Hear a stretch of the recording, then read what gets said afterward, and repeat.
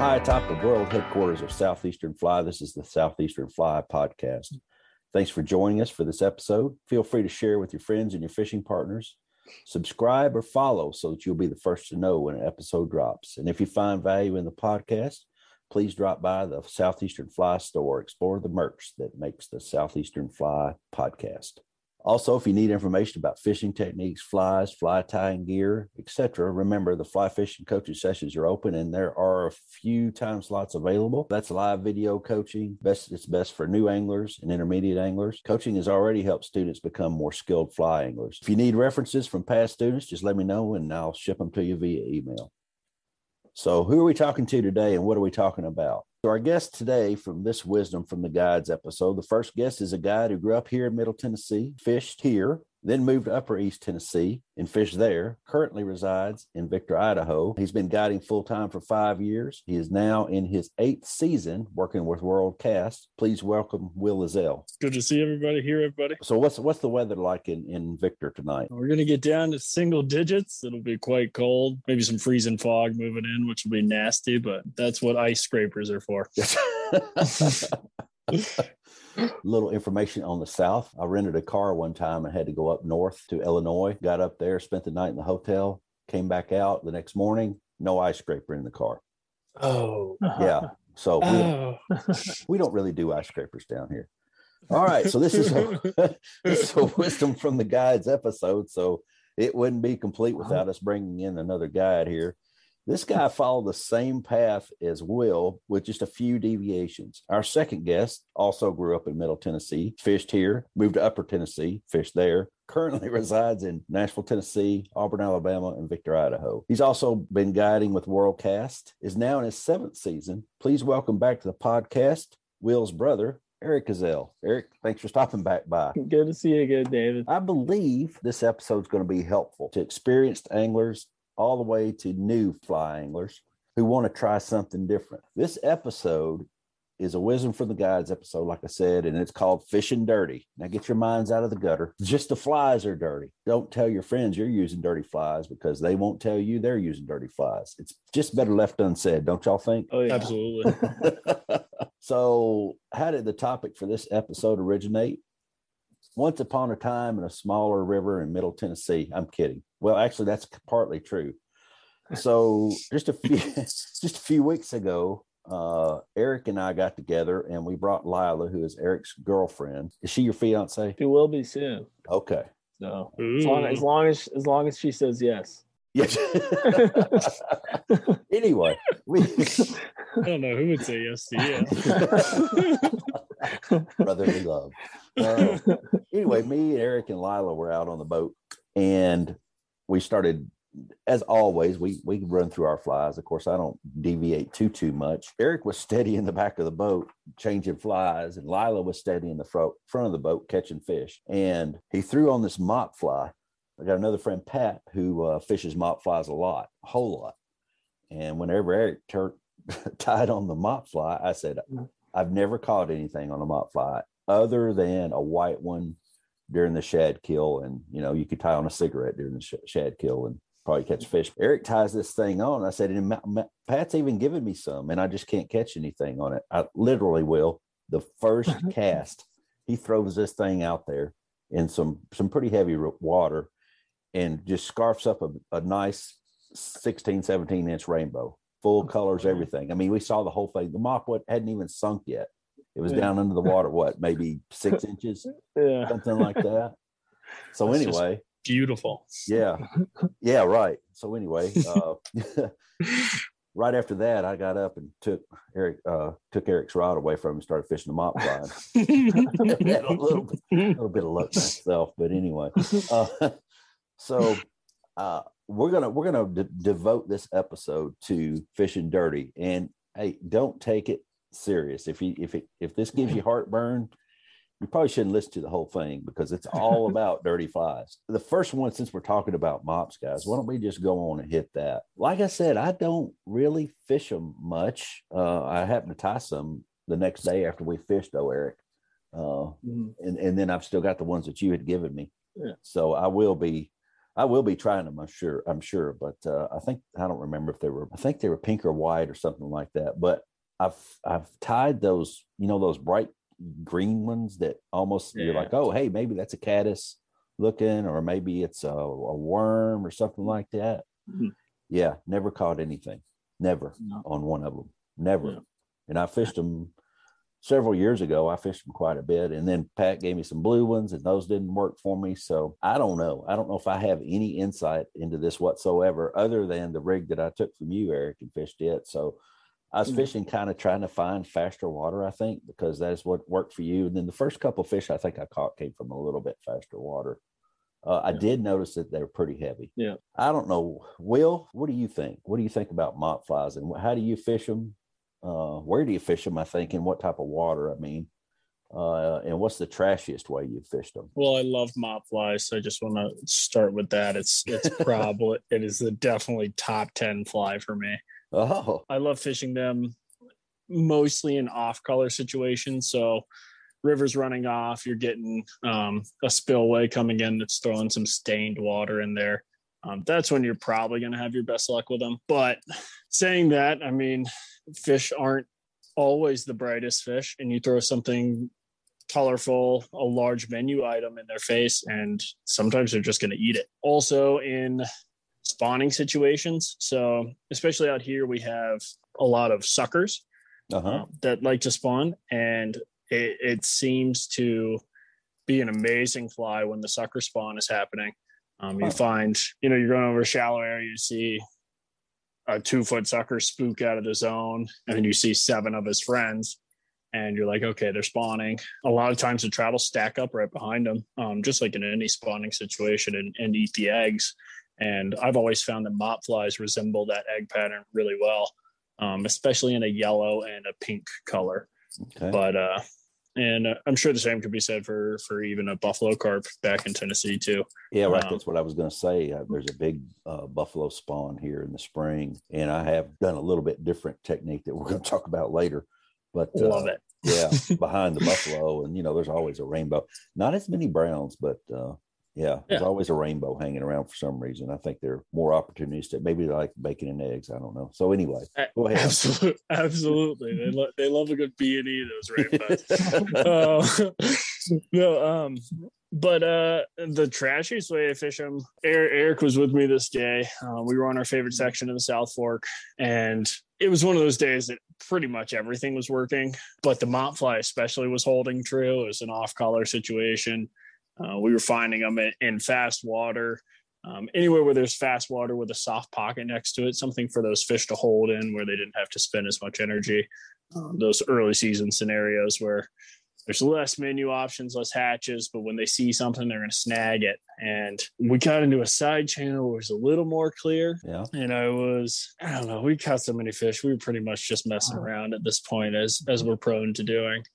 And I just started stripping the mop fly in and swinging it around bushes and undercuts, and one particular undercut had a nice brown, probably an 18-inch or so, and it chased it down after the swing and smashed it. We were both staring at it. Strip set got him. It was a really good way to catch him, and then we kept doing it the rest of the day, and it for whatever reason worked. And I'd say that was probably the trashiest way I've fished a mop fly. So no indicator, just straight up off the. Yeah, I think at that point we'd taken the indicator off. Yeah. When we fully committed to swinging them, and just started attacking the banks and all the undercut. And that section especially has a lot of timber, so it was a lot of fun, a lot of opportunities. Yeah, a lot of water going by structure, stuff like that. Exactly. Just places for those. And a lot of browns in that section because of that, and those browns can get really mean sometimes. Yeah, but the colors, my favorite color is pink. My brother and I both tie them usually with tungsten beads, jig heads, with a little bit of sparkle flash, then the mop fly material, and that seems to work best. I also love a tan material, same thing. Tan all the way through. I don't like a contrast of colors with mop flies, really. Put some flash in there for sure. And usually with the tans, I go a little smaller than I would a pink mop fly. I think they're eating more as a caddis or a damselfly, Right. shuck or nymph. And I've tried the chartreuse. You know, there's the old saying, if it ain't chartreuse, it ain't no use. But Right. I find the chartreuse mop fly to be of no use, except for a couple times on the Henry's Fork where the caddis are coming off and they work. But again, it's one of those scenarios, like you said earlier, where you could throw a cigarette butt in and they're going to eat it. Yeah. So right. it's one of those scenarios, but it's yeah, love the mop fly. Can't talk highly enough of it. If it's not in your box, it should be. Yep.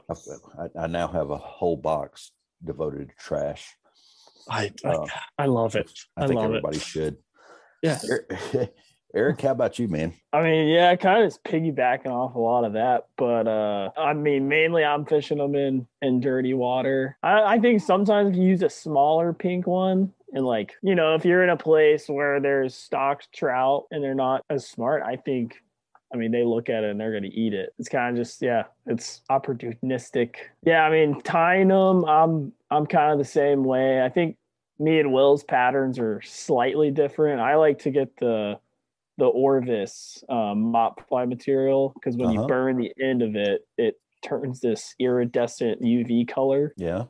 The pink material does. I'm not sure about the other colors, but yeah, pretty much tan and pink. Same thing. I use UV ice dubbing. I'm not sure it really matters what brand you use. On jig hooks, tungsten beads. I try and match the pink ones up with like a hot pink, pretty bright bead. I think that could even look, I mean, they might even think that's an egg, a bead.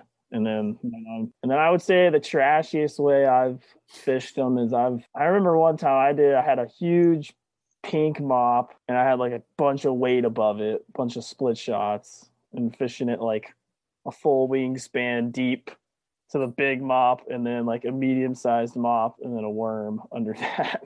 Scummy human being. So it was a triple scum. Love it. I'm sure they should sell you a fishing license anymore. Yeah. Absolutely. Revoke it. Yeah. Revoke it. But yeah, it seems like the mops, yeah, tan, I'm kind of same as well. I'll fish those, but definitely tend to use pink more. Yeah, chartreuse, I hate it. I don't think it's worth your time. Yeah, somebody's out there losing their mind right now because that's probably all they fish, and they probably whack them on that. I've heard in the Smokies they can be good because they think it's like a big green weenie inchworm thing. Right. Absolutely. But I guess I'm just not up there in the spring and summer when those guys are out all the time. Yeah, anymore. I don't. I kind of got that. So I've seen, like a little green worm hanging out of a tree on some silk or whatever it is that they're spinning, and that's when I'm like, oh, okay, I didn't try this little mop fly, and nothing. But yeah, I have heard in the Smokies they really do work, but I don't know that, so don't run out and buy a bunch and go fish them in the Smokies and write a letter that say that I said they work and they don't. So yeah. You don't want that hate. No, I don't want that hate. Exactly. We'll get enough. Somebody will hate this enough. So yeah. So I guess probably the trashiest way I fished them was trashiest way I fished them was taking Eric's rod and making him row the rest of the day. So that was pretty David, that's one of my favorite things to do in the world. Yeah. So I'm glad we've gotten to do that. Separate but together. Yeah, we've got that. We've got that connection for sure. We got that in common. Eric, you mentioned worms and every other thing under the sun that you had rigged on that one rig a while ago. Yeah. Let's move on to worms, and we're liable to come back to mops in a minute, but let's move on to worms. Let's go down that same format and say, how do you fish them? What's the trashiest way you fish them? And then what colors work, and then what water types work best. Let's start there. So how do you like to fish them? Deep, under a bobber most of the time. There's a few scenarios where you can throw a big piece of foam and then drop it under that. I don't do it that often. Mm-hmm. I think I actually stole that from Will. We sure did. Yeah, usually under a bobber with some weight. Depends on where you're fishing it, but you can either put a big rubber legs above it and then put the worm in the middle, then drop a nymph under it, or you can have the worm as your top fly, or you can go double or triple worm, throw different colors or all the same. And then type of water, dirty water. There are some scenarios where there's aquatic worms. They're like not earthworms. Right. They get pushed in. I usually tie those with red vinyl D-rib, super basic fly. There's Bloodworms. Bloodworms. Bloodworms. Yeah. Okay, yeah. Where do those come from? You talk an aquatic worm.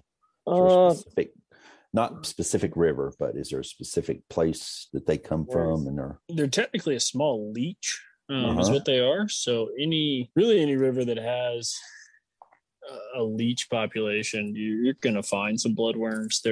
Most rivers don't have a high percentage of them. A couple of our rivers out here do. They're a weird little subset of worm. Yeah. Technically a leech, though. I don't know if I've ever seen them around here or noticed them if they are. And they're not very big. They're tiny. Yeah, they're tiny, like maybe the end section of my index finger long and real skinny. Yep. I've heard Will could probably tell you, but I haven't been out in Idaho in winter, but I've heard they're better to use in winter. Absolutely. Maybe early spring. Seems to be the time to fish those. But I guess getting back to the earthworm, like the regular worms, I mean, I've been tying them all different ways now. I mean, your regular San Juan worm. I actually did a paper on the first San Juan worm that was made, and it was on the San Juan down in New Mexico, but no one actually knows who the first person who tied it was. They just know that's where it started, right? Which is interesting. But now you got the squirmy worms. You've got the flashy, like kind of chenille sparkle worms. Yeah.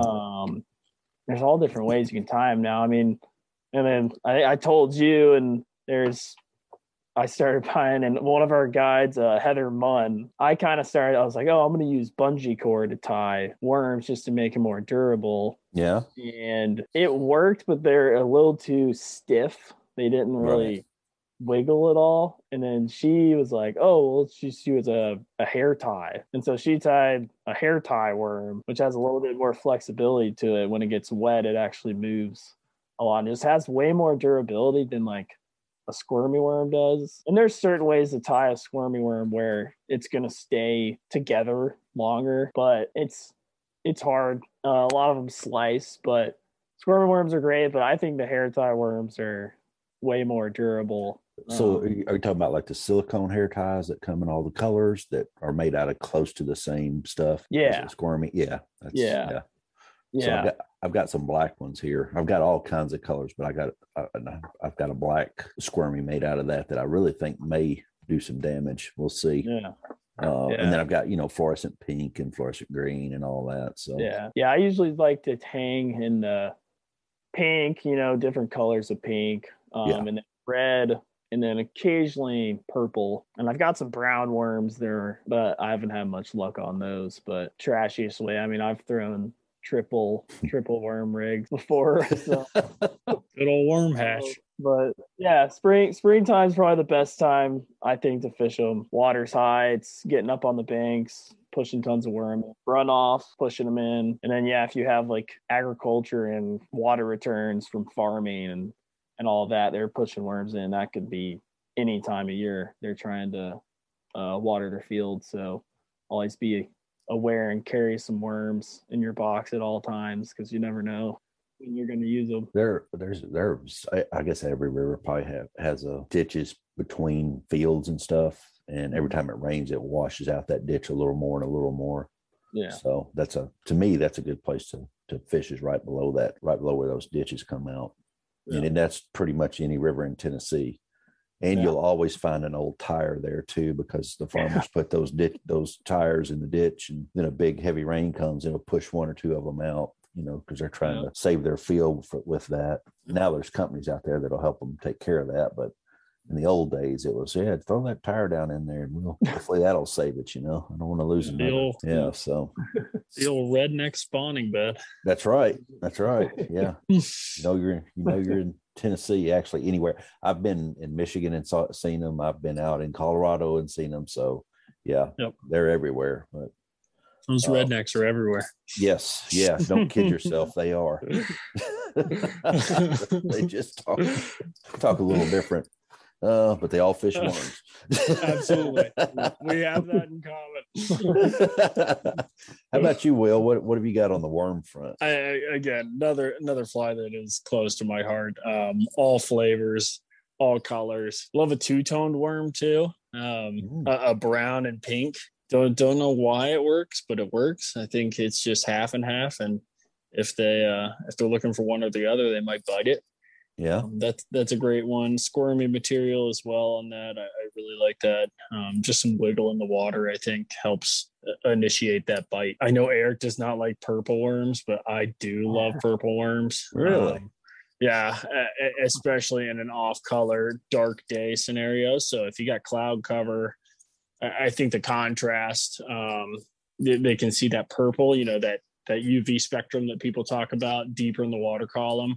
If you're throwing that purple, it's going to show up a little better. Just something for them to see. And especially when those browns are out on the prowl, I think it gets their attention. It's something they haven't seen a lot of the times, and they're going to eat it. But again, you want worms in the water system. What Eric and I like to say when we go to our favorite section is WPH, worms per hour, in those irrigation ditches, dumping them in. The more water that's coming in, the more WPH, and the better the worm fishing is going to be. And it's a great way to catch fish, and big fish too. Eric and I love one of these small rivers that flows through our valley, and in the spring the banks cave in a lot of the time. So erosion's a big thing, and that dumps a ton of worms in. And one time we were out there, it was one of our first years at WorldCast, and we kind of got the short end of the stick and had to go to a river that we didn't think was going to be any good just because we didn't have the permits. The other rivers were blown out. So we were dealt the hand that was given to us.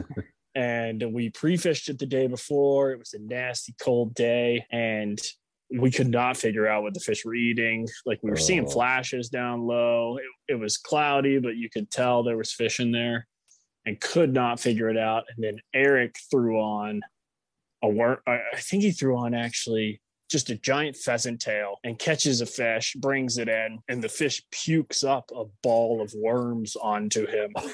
And we were like, okay, that's what they're eating. Perfect. Yeah. and threw worms on and caught fish all day. It was unbelievable. And from here on out, whenever that river runs out, we go down with triple worm rigs and crush fish, and it's amazing. Usually nobody's out there, so especially if you're out west, early season, you don't think a river's going to be any good.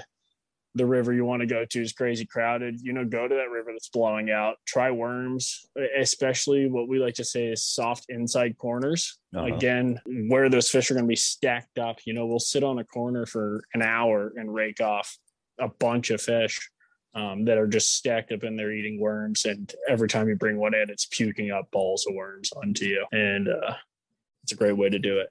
I tell you, the interesting thing about that whole conversation, to me, one of the most interesting things is, what if you didn't go pre-fish it? What if you just said, all right, I don't feel like going out today. I'm just gonna, you may not have ever cracked that code, or you might have cracked it 3/4 of the way through the trip and been like, crap, I should have.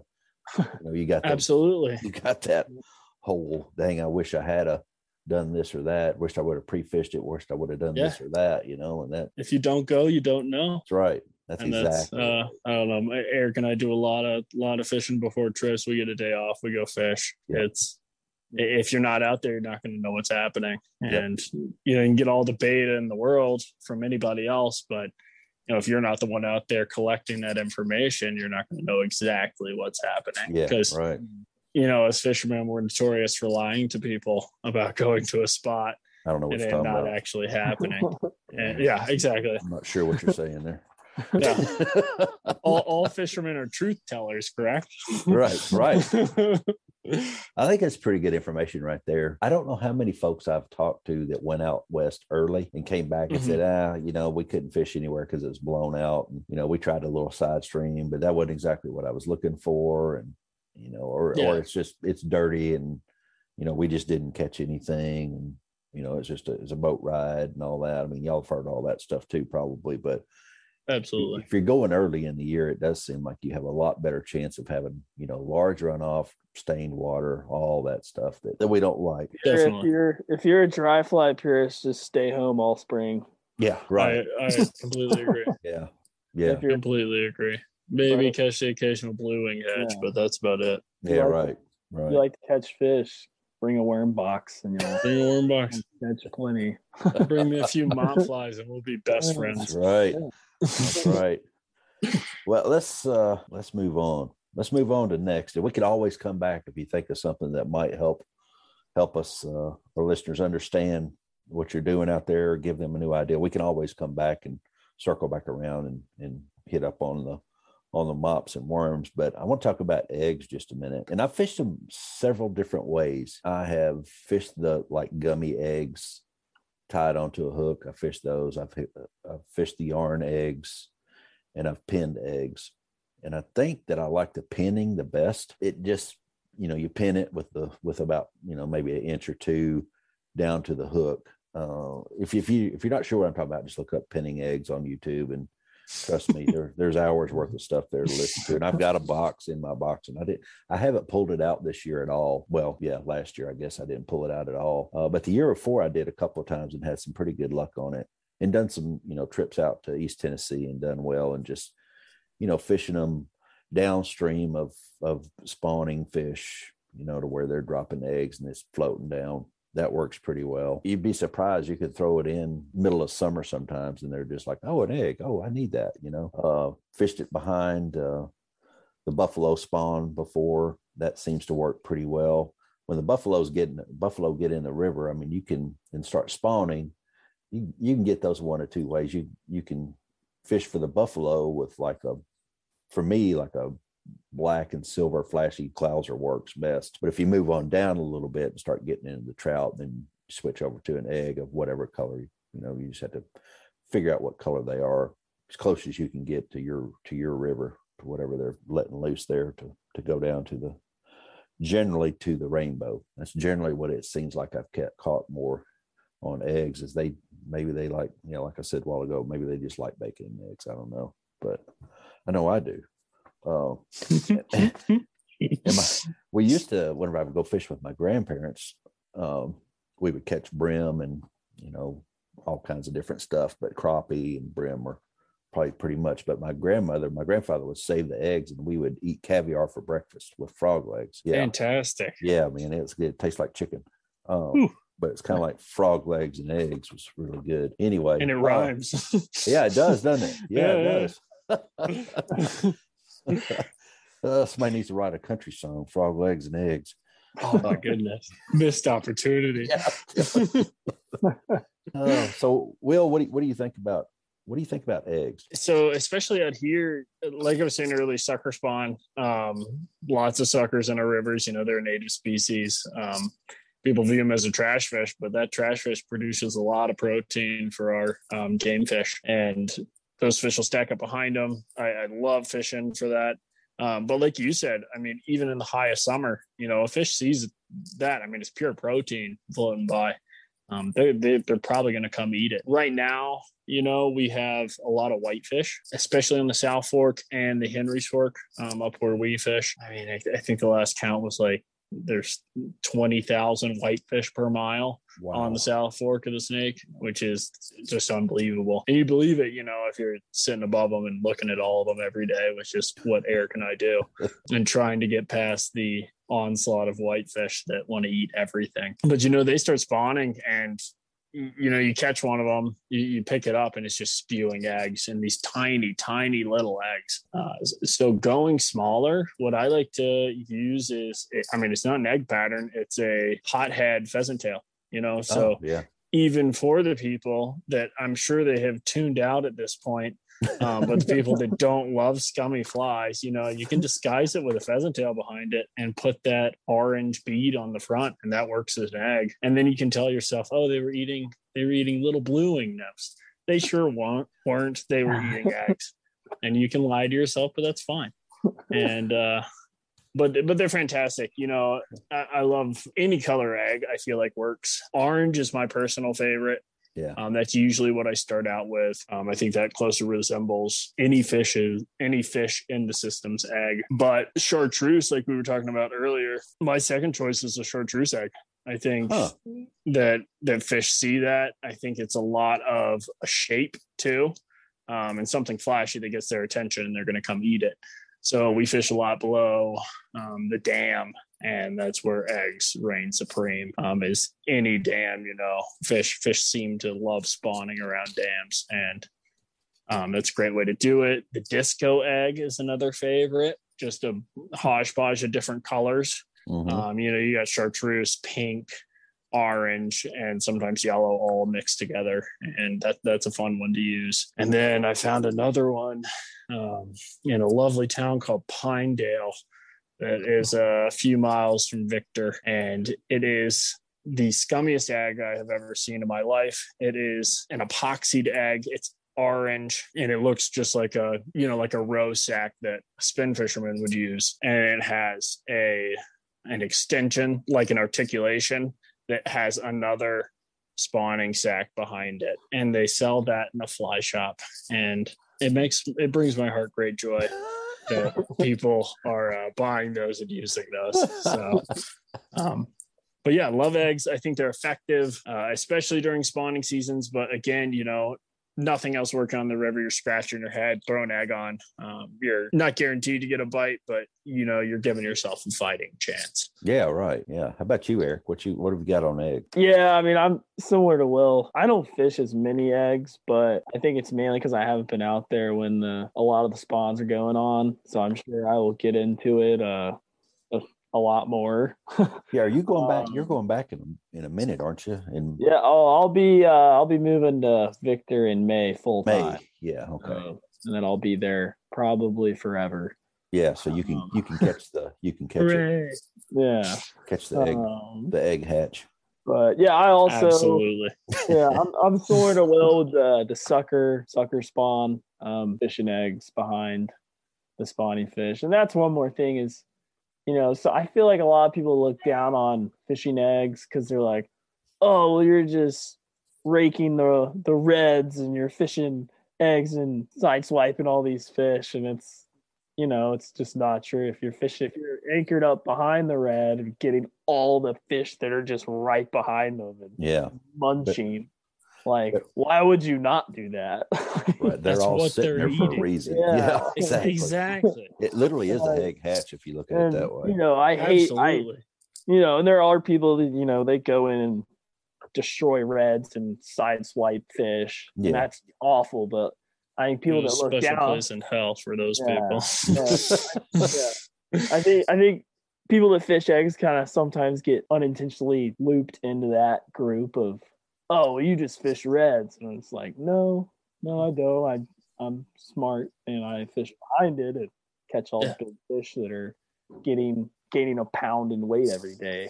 Yeah, right. Yeah. Exactly. Yeah, they do. There is some protein in there. Will is right. Yeah. So the one thing. So here's an egg story.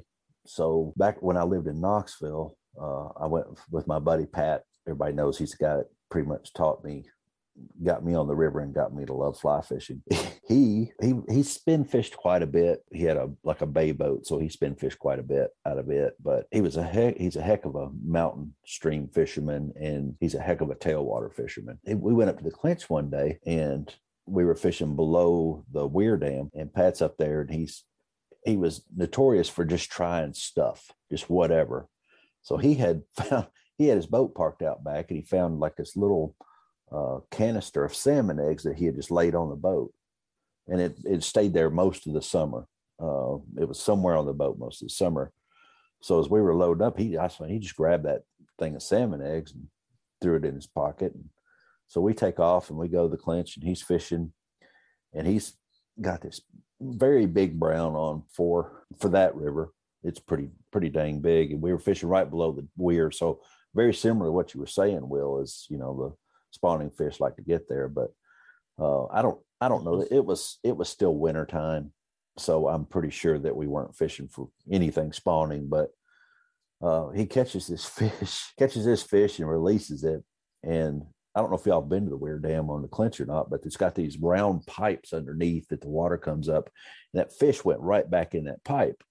Whoa. Yeah, just went straight up in it. So Whoa. anyway, I was standing there with him and we were talking about it. This dude comes walking across the weir, and he'd been watching the whole thing unfold. And he says, hey man, hey, what'd you catch that on? And Pat pulls out this canister of real salmon eggs. Yes. He goes, this. The guy was just like, it just crushed him. The dude was like, oh no. What have you done? Yeah, right. Oh no, he had his fly rod there, I mean, he was casting them. I mean, have you ever tried to cast a salmon egg with a fly rod? A real one? It's rough. Almost impossible. I tried it after that. I was like, well, crap, I'm going to try this. If Pat does it, I can do it. Yeah, I couldn't get it to the eggs to stay on. I mean, I'd, put 15 on one little hook and cast it out one time. They'd all be flying through the air, chumming. But he, his secret was to leave them on the boat, leave them out in the sun, and it should make them really hard. It was the only way he could get them to stay on. I mean, that takes some real thought. But that's thinking. Yeah, it is. It's not very pure, as far as fly fishing goes. But maybe if you put it under a dry fly or something, it'd have been a little more palatable for that guy. Yeah, don't worry, we're fishing them under parachute Adam. Right. It's right. okay. It's legal, right? But anyway, I haven't tried to cast the salmon. I tried one day after that, and I just couldn't do it. I couldn't get it to stay on. But he told me later what the secret was, but I still haven't tried it. Maybe whenever I get old and I'm ready to kick off, I'll do it and just see if I can't make one stick. Maybe I'll be a little smoother then too. I love that. Yeah, you can try I forgot to mention, my favorite scummy tactic for eggs is my stoplight rig with a red egg on top, a yellow egg in the middle, and a green egg on the bottom. And that is that's about as scummy as it gets on the egg rigs. That's pretty bad. Pretty bad. So which one's catching the most? One on the bottom? See, yeah, and it's that chartreuse, Yeah. And again, I don't know if it's because it's the anchor fly, and it's getting down lowest, but it just seems to grab the most fish. But and I guess fish like to go, so they're gonna grab that green egg. Yeah, right. Right. Yeah, that's the theory anyway. Isn't there? Exactly. Is there another country with a stoplight that's different color? Maybe we could try them. Ooh. Maybe England's got a different color stoplight or something. Yeah, we need to check that out. We need some research on that one. We need to check the Google on that one and see what the Google says. I'm going to Google that one right now. Yeah, right. So let's talk about dirty hybrid flies. Yes. Let's start with Will. What's your dirtiest hybrid fly? So my favorite dirty hybrid goes back to our first topic, which is mop flies. It also combines it with our middle topic, which was the worms, and that is a mop worm. Mop worm. I think it most closely resembles a night crawler. So the length and dense shape of a night crawler is all encompassed into a mop worm. They are, like you said with that salmon egg, they are the worst thing in the world to cast. It's like casting a wet sock. It's just rough, especially below an indicator. But you can see that thing about 7 feet under the surface. So if you enjoy sight fishing, the mop worm is for you. The mop worm. The mop worm, and that is a closely guarded secret that is now out to the world. Oh no! You're welcome, everybody. Heard it here first. Exactly. The best place to shop for that material is gas stations, Michael's, and Bed Bath & Beyond. You cannot get it in your traditional fly shop. They will laugh in your face if you ask for a mopworm or the material that it takes to tie with it. It's usually yarn, but it's great. It's a great fly. You're going to have to sink that too. I mean, you want heavy lead on that hook shank. You want a tungsten bead on the front because it's going to take some mustard to get that thing low. And that's where you want it, is you want it in that low column. Like I was talking about earlier with the UV, you want it in that deep dark zone where they're looking more for shape, not color. But as Eric and I saw when we fished it a few times, fish will eat it on the drop. I mean, they see that. Oh, yeah. Nice. That protein packed meal, and they're going to get it. And, you got slack in your line. You're trying to pick it up as quick as you can as you see that fish eat it, but sometimes it doesn't work. Another one of my favorites, this goes into hybrid flies, is I know people in the Southeast love their trout magnets. You can stick a trout magnet on the back of a jig hook, tie a little bit of dubbing in there, and you can call that a fly. If you have no morals, such as myself, and just love to catch fish, that's a good way to do it. Okay. I got to go. I'll see y'all later. Yeah. I'll see you, David. We'll take over from here. We fully pirated this podcast. No, it's mean. It's a soft plastic with a split tail. As I was telling David earlier, I'm going ice fishing tomorrow. I tie a lot of heavy jigs with mop flies and those trout magnets for fish underneath the ice, and they are super effective. Again, if you don't have morals, go for it. It's a lot of fun. I cut one of those out of the tree the other day. Nice. Wasn't that what was on that? I'll be dang. Somebody's fishing that down there. Yeah. That was what was on that Euro rig that we cut out of the tree the other day, wasn't it? That's exactly what it was. Lovely. It had the multicolored leader. Yeah. It had the leader and everything on it. Yeah. Wow. Those scummy Euro nymphers. Yeah, they'll put anything on the end of their line. But so you're Euro nymph a lot, Will? I actually have Euro nymph a decent amount. I bought myself, a Redington Hydrogen 3-way 10-foot.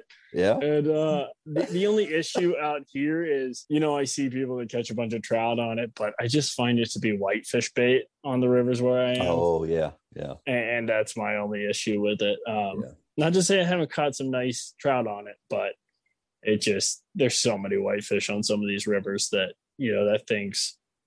those flies are perfect whitefish bait. Yeah, so I can see that happening there. And I had a guy a couple of years ago that I said, "You want to try Euro fishing?" He said, "Yeah, sure." And he was in the back of the boat, so he tosses it out there, catches a couple of fun. You go through the whole thing. That was a bite. No, it wasn't. Mm-hmm. Yeah, it was. That was a bite. No, that was a bite. No, it wasn't. Yeah, that was a bite.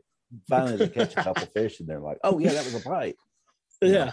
The rod's bouncing up. That's a bite. So anyway, we left that. We were going through some pretty quick water, and I just fished him through there. And I was like, "All right, you want to get this bobber rig out?" I think it's what we were throwing. And he's like, "No, I want to keep doing this." I said, "Well, we're out of water. I just throw it out there to the side." He just threw it out of the side as we were floating down, and he smoked them all day. Fantastic. Yeah, and just holding it out to the side, maybe 10 foot out from the boat. He's more fishing behind us than he was anything because he was pretty lazy. But yeah, nice. Yeah, he outfished his buddy a bunch. But That's then amazing. I go back and somebody else wanted to try it. They didn't catch anything. So who knows? I don't know. I don't understand all I know about that. But yeah, he was a happy camper when he got done. I was like, "Oh, you did. I fished you for 9 miles, dude. You didn't do anything but hold a rod." Your buddy's up here learning, and you're just back there being lazy, just trolling. Yeah, it's basically what we were doing with him. Yeah, while his buddy was picking apart fish off of rocks and banks and logs and stuff. But yeah, he outfished him. But that's amazing. I love that. Yeah. How about you, Eric? Let's hear your dirty hybrid. I want to circle back around too on something. Yeah. So go ahead, Eric. Oh, this one, it's a Zertle. So I know that one. So it's a rubber legs with a rabbit strip tied into the back. So it's it's dirty because like it doesn't really look like much, but I don't know. There's different sizes. There's a big one, so you're like pretty much you're gonna put it under an indicator. So you're like it's kind of nymphing with a streamer. And then there's a smaller one too. But I mean, it kind of looks like a crayfish. It kind of looks like a bait fish. It's really good in dirty water. I fish them a lot in the springtime on the South Fork. When the water's high, just a big profile. They're not super heavy like a streamer, so they're a little bit easier to get out there if you're using a indicator. You will want to fish a lot of weight above it though they don't sink super fast. But yeah, that's probably one of my favorite hybrid, like dirty. It's right on the border of dirty and clean. That's what I was thinking. It's kind of like blurring the line a little bit. Yeah. And ton of people fish them. A few guys that do. And then another one is the mopstone. The mopstone. Okay. It's a rubber legs, but instead of the end of it just being the rest of the chenille, the back end of the fly is a mop fly material. It is. And first person that my boss, Mike Dawkins, gave me one, and because he knows I love fishing dirty flies, and it worked. It worked. I tied a couple more. I think I ran out eventually. They're not super easy to tie, but they are effective. I don't think they're any better than regular rubber legs, but it's a fun, good looking fly to use. And then there's the egg sucking rubber, the egg sucking rubber legs. Egg sucking rubber legs. Okay. It's just a regular rubber legs. There's a bright orange bead at the top of it. So it's like an egg sucking leech, but it's a rubber legs. Okay. And those also fish those in springtime. Fish those behind reds as well. Okay. Because then that gives you the egg fly as well as they'll be like, oh, it's an egg, or the fish behind it's like, oh, it's a rubber leg. So it's like steak and eggs. Yeah, it's I must be hungry. A little combo. The bacon and eggs also. The worm with an egg in the middle of it. One of my favorites. The frog leg and eggs. Frog leg and eggs. I think we're coming to something here. That could be what that is the frog legs and eggs pattern. Yep. Oh, that could be good. Eric, you should also tell people about your scummiest worm of all time. Which one was that? Well, hang on now. Hold on a second. The scented one. Oh no. Yeah, those I won't give too much info on that because there are some guides that live and die by that thing. Are they really? Absolutely. I'm not. I have some. I have fished them before. I've never guided with them. I don't think I have any clients who would want to fish those things. That's the crack in case of emergencies fly. But there is the right way to fish them where you not a fly, you're just pulling them out of the pack and sticking them on a worm hook so they stay in place. You can get them onto a jig hook and tie them on, which I've done with a few of them, but I won't give away the best. There's one company that there sure is makes the best ones, and I don't think I can give that away. It might piss some people off, but there's one company. Wait. I'll give away the color and the scent. It's a pink color, but it's shrimp scent. It's a shrimp scent. It's they're like bubblegum pink. That's it. Yeah, bubblegum pink shrimp scent. It's about they're pretty big. I mean, it's like a soft plastic worm, pretty much. I tried it with I tried it with regular power bait worms that were scented. They don't work. Really? I don't. I mean, I'm sure people catch fish on power bait worms, but I didn't. But yeah, there's this one company. Is it a fly fishing company that makes it? Absolutely not. Absolutely not. Okay. Not a chance. That's what I was thinking. That's like, wow. It is fin fishing. That's almost fishing filthy. Yeah, if you tie downright filthy, dude. Downright filthy.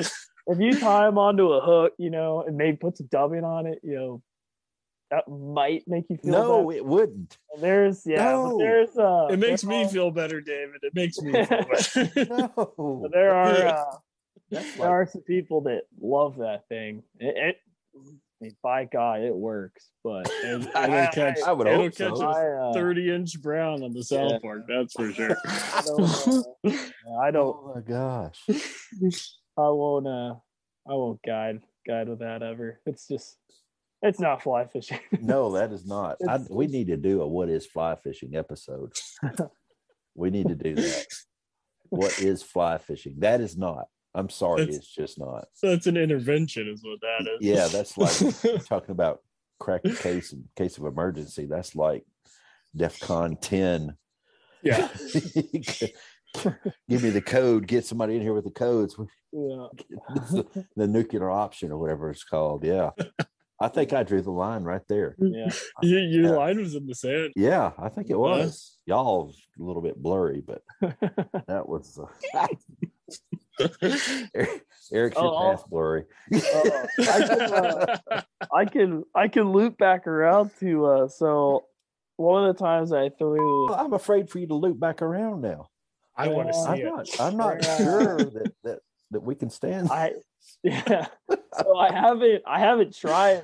It just got me thinking. I was like, well, what if I did this? I haven't tried this, but I have tried it with. So, if you're a streamer junkie, you love throwing huge, giant streamers for trout or whatever else. I'm sure bass. Oh goodness. Eat them, but if I've done this before, where you'll throw a sex dungeoner or your articulated streamer of your choice and tie about 1.5 to 2 feet behind your streamer and tie like a big like San Juan worm or any of those worms we talked about earlier behind it. Yeah. And that's that's just a classic, is a worm chasing a bait fish, right? It happens all the time. Happens all day, man. But for some reason, I don't know why, but those fish, I think they see that streamer, maybe they don't want to eat the streamer and they're like, oh, a worm. And they come in, they just hammer the worm. They don't give a crap about the streamer. They're just like, oh, take the worm. It's super effective. Yeah, it doesn't happen every time. There's some days where it's like, this is the way we need to fish. Okay. Absolutely. So my reaching theory there would be that they think that the streamer just ate something and that worm is a piece of something they ate. How do you like that? Regurgitate. Yeah, regurgitation. I like it. It's the regurgitation fly. Yeah. Maybe we can make a streamer and tie like worms off the side of it. All the other fish come up and try to bite the worm off the like earrings. Yeah. Yes. Yeah. The worm earringed streamer. Yeah. Right. Kelly Gallup is chomping at the bits. Yeah. It has to be articulated, of course. It has to be. Actually, it should be a game changer. Give him 3. Yeah. Some articulation. Yes. Yep. Articulated game changer earring fly. Yeah, we just lost our last listener. Yep, they gone. Left. Oh yeah, I think dang, the whole scented thing. I'm sorry. Yeah, I did draw the line right there. I think. Yeah, it is. I have them because I believed in it for a minute. Then I gave it some deep thought, and I cried myself to sleep. And woke up the next day and I was like, that's not fly fishing. So also a big thing is Eric lived at my house and he kept his shrimp scented worms in my house in his room. And so my house started to smell of dead shrimp, which was a no-go. So they were so bad. Even when you have I'm sure Sonny appreciated all of that. Yeah, my wife's a saint, but she could not stand that. See, he crossed the line with her too, didn't he? Absolutely. Jumped over that line. Albeit for different reasons. Absolutely. Oh, hey, I want to go back to what was that? The mop worm? The worm mop? Mop worm, absolutely. The mop worm. All right, let's go through, because I don't know that I've followed enough to know how to tie one, and I'm sure somebody out there wants to know how do we tie a mop worm, and where do we get the materials for it? So the best place I've seen is Michael's. So what you're looking for is I don't know how many people listening enjoy crocheting or knitting quilts. Well, Will, there's 3 people listening, 4 counting us. I hope at least 25% of those are really good knitters. Right. So usually it's in the back left section of the Michaels, which off tangent. If you go to Michaels has amazing fly tying material, whether it be foam, feathers, just different knickknacks that you can actually tie into flies. Eric and I, since we were kids, have used to beg our mother to go to Michaels. And she would take us, and we would get all the different materials to tie all sorts of flies. Dirt cheap, and you get a ton of it. And quality material too, especially foam. The foam from Michaels is amazing. Yeah, I've got some foam over there. Absolutely. So if you look up a mop material on like Orvis's website, they sell it. Try and mimic that as best as possible, but with a giant ball of yarn.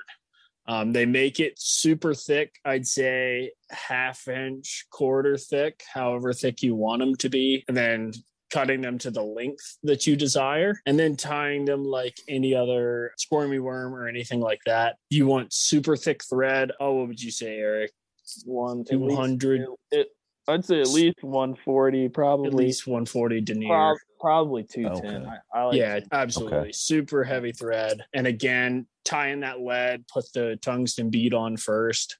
I've even used cone head streamer heads for it that are tungsten. Those seem to work well, just so you can put them on a bigger hook as well. Yeah, and then burn the ends, just like Eric was saying with his mop flies. You want to burn those ends just so it doesn't unravel, because that material is not made to be cut necessarily. It's made to be, again, knitted into a quilt. Not casted through the air. And then wet and then dry and then wet and then dry. But they're super durable. The only issue I've seen with the longer length is foot in the mouth, that material getting back into the hook and hooking the hook, and then you got to untie it. It's all unraveled. But again, you can see it 10 feet down under the water column. So if it's fouled up, you can see that it's fouled up. Yeah. You can watch it fall and make your mind up whether you need to bring it back in or not. Exactly. It's a very good fly for those dirty conditions. I do not throw those flies unless that water is stained like sweet tea in the back of the box, specifically for those scenarios. But it has caught some amazing fish. I need to see a picture of one. I'm sure I will send it on YouTube. I'll send it to you right after this. Oh, okay. Yeah. Did you see those bass that Eric's been catching? He's being rude and sending it to me while I'm working in the ski shop, and I'm daydreaming about fly fishing for bass in Alabama. It's just rude, but nice weather too down there. I told him. Although we did get some flurries today, it did not stick though. Oh, there's like 4 inches here. Yeah, people. We got that same. The storm was crazy. It was like came up the Gulf and then just kind of around. Yeah. We didn't get any accumulation, but it never snows down here. Well, that's true. Yeah, it's not gonna snow usually down that far. Fishing. Will used to do that to me though when I was in class here at Auburn. The big trout. The tides have turned. Payback. But if you can send me a picture of that worm mop, I'll put it out there. So absolutely, the episode that way these folks can see it. Yeah, definitely. I don't know what to ask you for, Eric, because you have crossed the sentinel line. Yeah. Is Eric not allowed on podcasts anymore? I don't know what we're going to do with him. I brought the bass up so that we could probably maybe try to repair his reputation. Yeah, there we go. Soiled. Yeah, I like that. And I could get like Drew or Craig on it too. One of the other guides down here. Yeah. Yesterday it was awesome. Was it? Like those look like some nice fats. Yeah, like we caught a good amount of fish. We caught some big ones, which was sweet. So you're getting it dialed in down there now. Yeah. I mean, winter is usually, the quality's better. You don't catch as many. But I think it was good because that cold front coming in Yeah, pushed them. today. Yeah, I think they were just like, we got to eat now. Right. We're never gonna get to eat again. Yeah. Well, anything else y'all can think of that you wanted to add before we wrap this thing up? First rule about scummy flies is don't talk about scummy flies. Yep. Unless you're on a podcast. They're a great way to catch fish. As much as we were joking around, they are highly effective flies. Oh, yeah. Highly, highly effective. And I think they have a home in anybody's fly box. Yeah, they're fantastic. What about you, Eric? Anything else to add there? I will say, if you are a dry fly only, first of all, you suck. And don't listen to this podcast because you'll probably have a heart attack and die. Yeah, probably. I think the thing that I would say about it, just to stay on the technical front, and you're right, if somebody's listening to it and they're a dry fly aficionado, they probably, they're long gone. Cardiac arrest or long gone, and they're on a message board talking about all of us. But I would say that the thing that I think is maybe a theme here for fishing them is kind of stained water. That was brought up quite a bit. Maybe a little quicker water. I brought that up, I think, in the beginning. But I mean, if you can get on clear water, really nice clear water, I don't know that you really have to venture over to the dirty side. Yeah. I mean, the only thing I'd say is when Eric brought up those bloodworms, I mean, I use those bloodworms year round. Do you really? So if you find a river that has bloodworms in it, they are, I think, fish just like midges. Uh-huh. They're a little bigger snack than a midge is. You can really look for them, so you can tell if your river has them. Look on the gill plates of fish. They'll be hanging off the back of the gill plate, so you just look like a little long midge. They're tiny. Yeah. Exactly. And if you see fish with those, I mean, toss them. It means they're eating them most likely.